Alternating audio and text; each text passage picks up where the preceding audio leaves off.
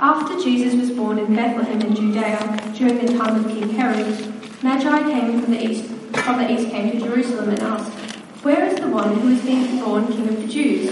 We saw his star when it rose and have come to worship him." When King Herod heard this, he was disturbed, and all Jerusalem with him. When he had called together all the people's chief priests and teachers of the law, he asked them where the Messiah was to be born. "In Bethlehem in Judea," they replied, "for this is what the prophet has written. But you, Bethlehem, in the land of Judah, are by no means least among the rulers of Judah, for out of you will come a ruler who will shepherd my people Israel." Then Herod called the Magi secretly and found out from them the exact time the star had appeared. He sent them to Jerusalem and said, "Go and search carefully for the child. As soon as you find him, report to me so that I too may go and worship him." After they had heard the king, they went on their way, and the star they had seen when it rose went ahead of them until it stopped over the place where the child was. When they saw the star, they were overjoyed. On coming to the house, they saw the child with his mother Mary, and they bowed down and worshipped him. Then they opened their treasures and presented him with gifts of gold, frankincense, and myrrh. And having been warned in a dream not to go back to Herod, they returned to their country by another route. When they had gone, an angel of the Lord appeared to Joseph in a dream. "Get up," he said, "take the child and his mother and escape to Egypt. Stay there until I tell you, for Herod is going to search for the child to kill him." So he got up, took the child and his mother during the night and left for Egypt, where he stayed until the death of Herod. And so was fulfilled what the Lord had said through the prophet, "Out of Egypt I called my son." When Herod realized that he had been outwitted by the Magi, he was furious, and he gave orders to kill all the boys in Bethlehem and its vicinity who were 2 years old and under, in accordance with the time he had learned from the Magi. Then what was said through the prophet Jeremiah was fulfilled. "A voice is heard in Ramah, weeping and great mourning, Rachel weeping for her children and refusing to be comforted, because they are no more." After Herod died, an angel of the Lord appeared in a dream to Joseph in Egypt and said, "Get up, take the child and his mother and go to the land of Israel, for those who are trying to take the child's life are dead." So he got up, took the child and his mother and went to the land of Israel. But when he heard that Archelaus was reigning in Judea in place of his father Herod, he was afraid to go there. Having been warned in a dream, he withdrew to the district of Galilee, and he went and lived in a town called Nazareth. So was fulfilled what was said through the prophets, that he would be called a Nazarene. If it's brown, lay down. If it's black, fight back. That's what they tell you if you go to Canada and if you see a bear. Depending on the colour of the bear, that changes how you're meant to react if you come across their path. Black bears, I'm told, are really just after an easy meal and they'll eat you. So what you need to do is fight back a little bit. If they're black, fight back. Show them that you're not an easy meal and that they're in for a tough time. And they're not as big, so you can kind of get that message across and maybe get away. Brown bears are really big. Think Kodiak bears, grizzly bears. There's not a lot you can do against a brown bear. But conveniently, they don't want to eat you. They're into berries and stuff like that. But they are super territorial, so if you come across one, it's going to want to kill you. So the thing to do is to lay down. If it's brown, you lay down. And show it that you're not a threat, and if you're lucky, it'll just walk off. Polar bears are a different story. They say that if you're within sight of a polar bear, you're too close. So the full saying is, if it's brown, lay down. If it's black, fight back. If it's white, good night. Now, what does all that have to do with Matthew chapter 2? Well, here at the start of Matthew, we're just in chapter 2, he's introducing the Messiah, God's King. And the arrival of God's King creates a crisis. It's like meeting a bear, because you have to decide how you're going to react. How will you react to God's King? Will you fight back, or will you lay down? Will you fight back, or will you lay down? Will you acknowledge who is the most powerful in that relationship? This chapter, Matthew chapter 2, is organised geographically. It's around those three places: Bethlehem, Egypt, and Nazareth. And it's full of Old Testament quotes and pictures that revolve around those three places. And Matthew wants to show us how all of Israel's history is pointing towards the coming of Jesus. And so what we're going to do tonight is step through those three places: Bethlehem, Egypt, and Nazareth. And we're going to see Matthew show us a new David from Bethlehem, a new Moses from Egypt, and a different Messiah from Nazareth. Okay, there are 2 points. Firstly, a new David from Bethlehem. Right at the start of this story, you see that this is no ordinary child. He's announced by a star, and foreign dignitaries travel vast distances to come and pay homage to him. Like when Prince George was born, and all of the tabloids have Prince George everywhere, and there's commemorative stamps and plates and everything. This is a big deal. It's of cosmic significance. And if you know your Old Testament the way that Matthew's readers did, you'd recognise that Matthew is drawing attention to how Jesus' arrival fulfills all the promises and patterns of the Old Testament, all through Israel's history. The promises and patterns there find their fulfillment in Jesus. And so we know from the Old Testament that Bethlehem was King David's town. And so for Jesus to be the Messiah, he had to be born there in Bethlehem. And so Matthew quotes Micah chapter 5 verse 2 there in verse 6. But he actually mashes that quote up with another quote from 2 Samuel chapter 5 verse 2. You don't have to turn it up, you can just listen as I read them out. This is Samuel speaking to King David. He says to David, "In the past, while Saul was king over us, you were the one who led Israel on their military campaigns. And the Lord said to you, 'You will shepherd my people Israel, and you will become their ruler.'" And Matthew inserts that quote into the one about Bethlehem. And he's doing it on purpose. He's doing it so we see something about who Jesus will be. He's the new David from Bethlehem. Just as David was going to shepherd God's people, Jesus is going to do the same thing. He's not just a good man. He's not just an impressive teacher. He's God's king, the one that God always had in mind to shepherd his people. Now, I don't know what pops into your mind when you hear that Jesus is like a shepherd, whether that's some pastoralist or if it's some kindly man with a crook. In the Bible, it's kind of a mix. It's a mix of tender, personal care. Shepherds didn't have thousands of sheep. They knew their sheep. But it's also a picture of powerful protection. The shepherd was the one who called upon to kill wolves who came upon the flock, to actually put themselves in harm's way for the sake of the sheep, and then to lead them to a place of food and drink, of abundance. And that's the picture that Matthew wants to give us of Jesus. Jesus as king is going to be a shepherd, one who protects his people, defeats their enemies, and leads them to a place of abundant blessing. That's what Jesus will be like.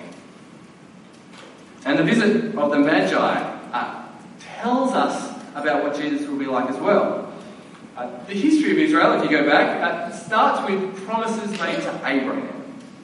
And the promise is that all peoples of the earth will be blessed through Abraham, through his descendants. And so as you go through the Old Testament, there's this expectation that from God's people will go out this blessing to the whole world. The blessing of knowing God and living under his good rule. But it's not just that the nations would be blessed by God's people, but that the nations would recognise that blessing, recognise the brilliance of God's people and bring their tribute into them. Bring their tribute in.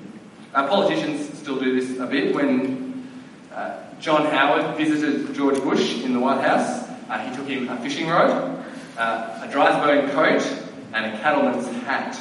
Now, that's kind of what they do. They bring baskets of fruit and things from their country. And partly that's to suck up when politicians do it, but partly it's a recognition. It's a tribute brought to a king. And you see that in the Old Testament as well. To David's son, King Solomon. We'll get there in a few weeks as we read through 1 Kings chapter 10. The Queen of Sheba, which is modern-day Ethiopia, the Queen of Sheba comes up to visit King Solomon to hear his wisdom, to be blessed by the wisdom of God through God's King Solomon. And this is what it says in 1 Kings 10. It says that she gave the king 120 talents of gold, large quantities of spices and precious stones. It's a foreign queen bringing gold and spices for Israel's king. And that's exactly what the Magi are doing here. They come bearing gifts for Israel's new king, Jesus. And when the Magi arrive, they react to God's king by laying down. This is no ordinary child. They've seen the king's star. They've travelled all this way. And they know that this is God's work to bring this king into the world. And literally it says, falling, they worshipped him. They lay themselves down and they bring their gifts to Jesus. That's how they react when they see God's king. And actually, most of us, I think, here tonight fall into that category. The category of foreigners blessed by God's king. King Jesus has brought forgiveness, reconciliation with God, a new life right with God.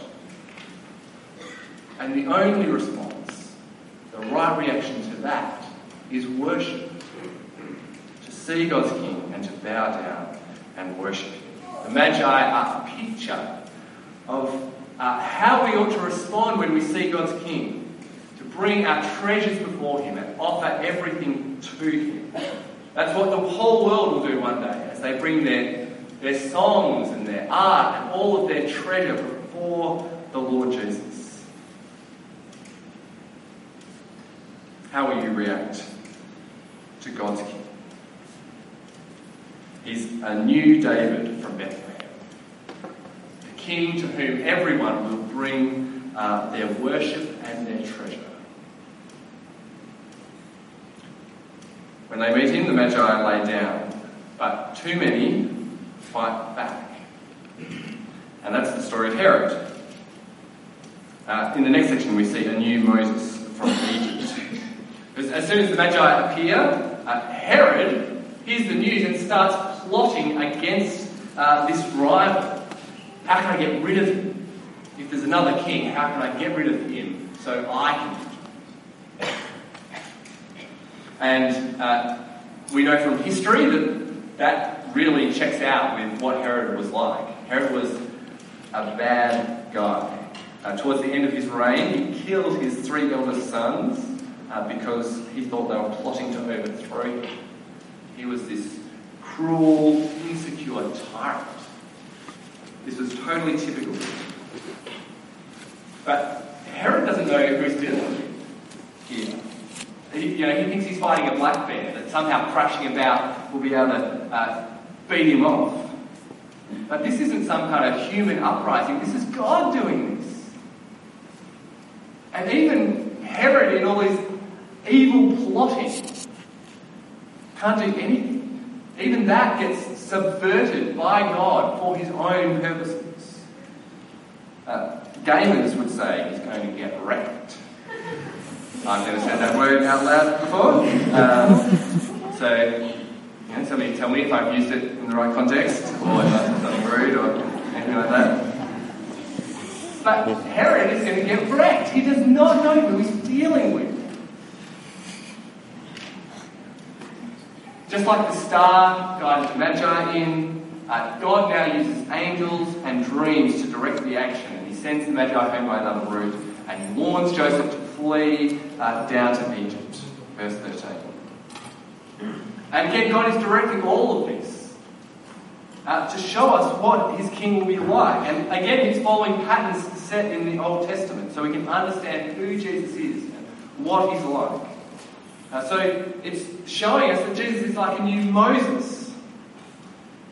When Herod plans to kill the children of Bethlehem, Matthew wants us to think back to the time of Moses in Egypt. If you know the story, the Israelites were living in Egypt and under an evil king, much like Herod, Pharaoh. And Pharaoh was afraid of the Hebrews. And so Pharaoh planned to wipe out all of the newborn babies of the Israelites. But what does God do then? Well, he saves one baby, the future leader of his people. He saves Moses. So Matthew is pointing us towards Jesus being like Moses. In fact, later in his life, Moses has to flee to Midian, and then in Exodus 4, verse 19, this is what it says. Now the Lord had said to Moses in Midian, "Go back to Egypt, for all those who wanted to kill you are dead." Which is exactly what God tells Joseph in verse 20. "Get up, take the child and his mother, and go to the land of Israel. For those who are trying to take the child's life are dead." See, Jesus follows the pattern of Moses. Just like Moses saved God's people from slavery in Egypt, chapter 1 has already told us in Matthew that Jesus will save his people from their sins. He's the leader who escapes death as a child from under the nose of an evil king and goes on to bring God's people into freedom and blessing. He's a new Moses. And Herod can't do anything about it. God is completely in control. And that ought to be a great comfort to us. We hear about terror attacks in France, in Brussels, in Turkey. Hear about Christianity slipping out of our society. The census is on Tuesday night, and it may be that it turns out that the no religion count is much higher here in Australia. How does that make you feel? It can feel like God's lost control. How is this all working out? But even those things, even evil, can't derail God's plans. I think that's why Matthew quotes Jeremiah 31 there in that passage, down in verse 18. This is what the Lord says. "A voice is heard in Ramah, weeping and great mourning, Rachel weeping for her children and refusing to be comforted because they are no more." It's a slightly strange quote from Matthew because actually it's talking about the exile. Rachel's physical children weren't actually killed. What it's saying is it's poetry. It's describing Rachel's descendants, her great-great-great-grandchildren being lost in the exile. But I think what that quote does is a couple of things. Firstly, it recognises the horror of what's just happened with these children in Bethlehem being slaughtered. This isn't being endorsed. It's evil. And this quote just tells us that the right response is mourning. It's an awful thing. But secondly, it points to the fact that evil doesn't undermine God's plans. The exile to Babylon didn't ruin God's plans. In fact, God always intended to use that evil for his own purposes, to do good to his people. And it's the same thing here. Even through Herod's brutality, God brings the Saviour, the one who will ultimately defeat evil. And you see the same thing in verse 15. He quotes Hosea chapter 11, verse 1. Now this is the quote from Hosea. It says, when Israel was a child, I loved him, and out of Egypt I called my son. And Matthew says that quote is like Jesus too. And again, it's a strange one, because in Hosea he's talking about the whole nation of Israel coming up out of Egypt in the Exodus. And so Matthew takes that idea and says, that's just like Jesus too. In a different way, he came up out of Egypt as well. But God is doing a similar thing, because he's like a new Moses. Just like Moses, Jesus is the leader of God's people, coming up out of Egypt into the land, forming a new people of God, bringing all of God's people to a new place of relationship with God.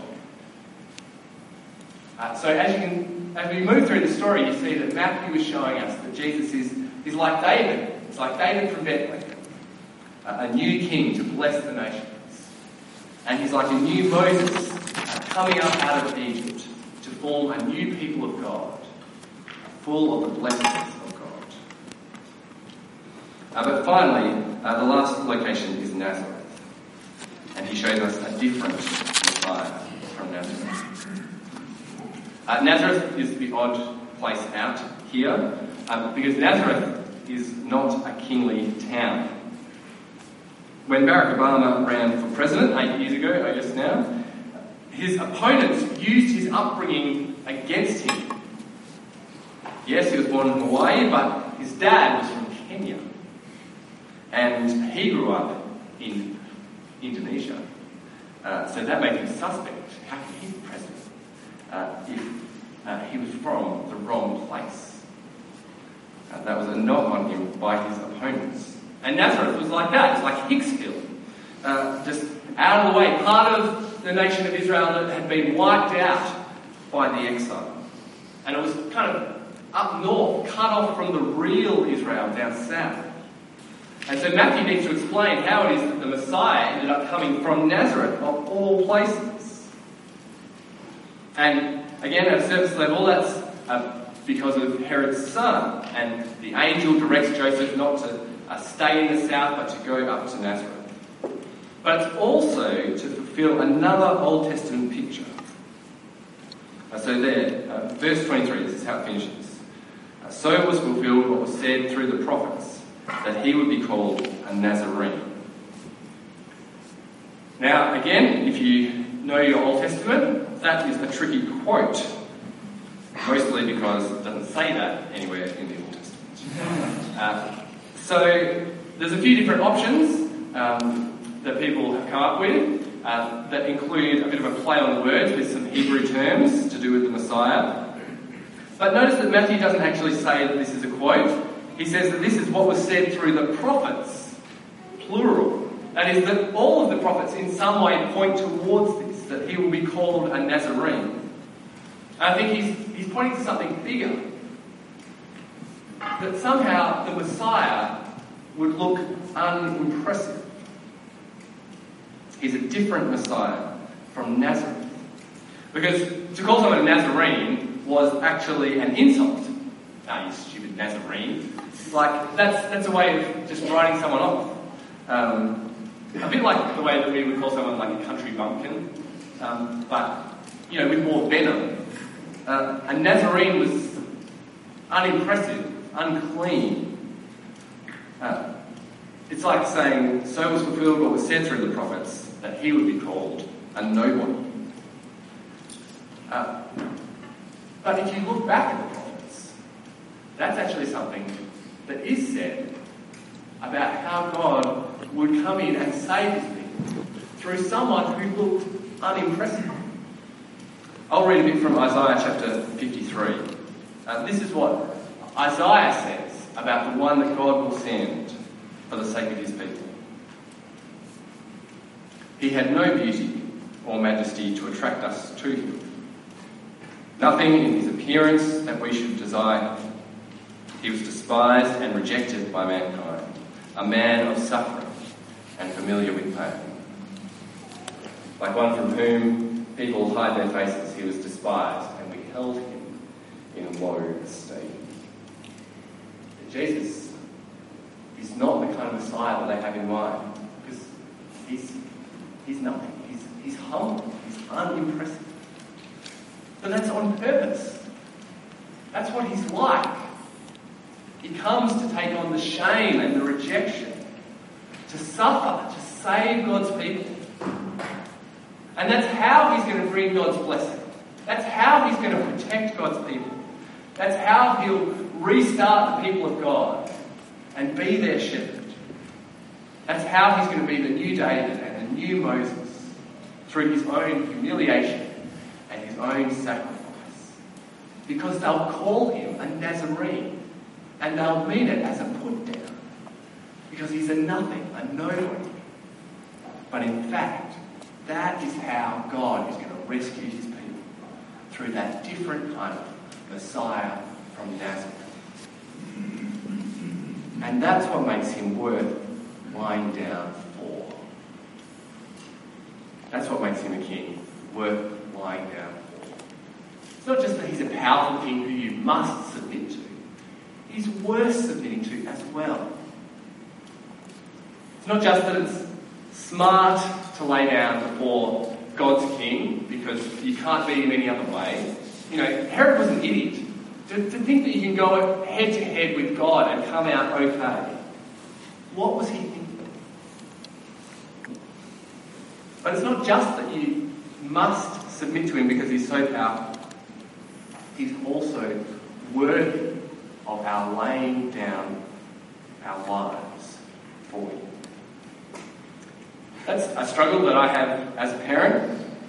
I kind of feel it, that I don't just want to enforce behaviour because I'm in charge. I want to be worthy of being listened to. I want my children to respect me. I want to be someone that my children will respect. Or how would it be if, say, the Australian government, imagine if they were worthy of our taxes. Not just that they're powerful and can force us to comply, but if they were doing such a good job that we just thought, I want to give you more of my money because you're really so good. But Jesus is that. It's not just that he's so powerful that he can enforce compliance. He's not just a powerful king, he's a worthy king. A king who comes in humility and gives himself for us. Worthy of our worship and worthy of all our treasures. Laying our very selves down before him. So is that us? Is that something that we do? Have you decided how you will react to God's king? Will you fight back, thinking that he's a rival, someone who will rule your life instead of you, and you need to fight against that? Or have you seen that he is worthy of submitting your life to? Worthy of laying down your treasures and your very self? Or will you fall down like the Magi, bring your gifts, and worship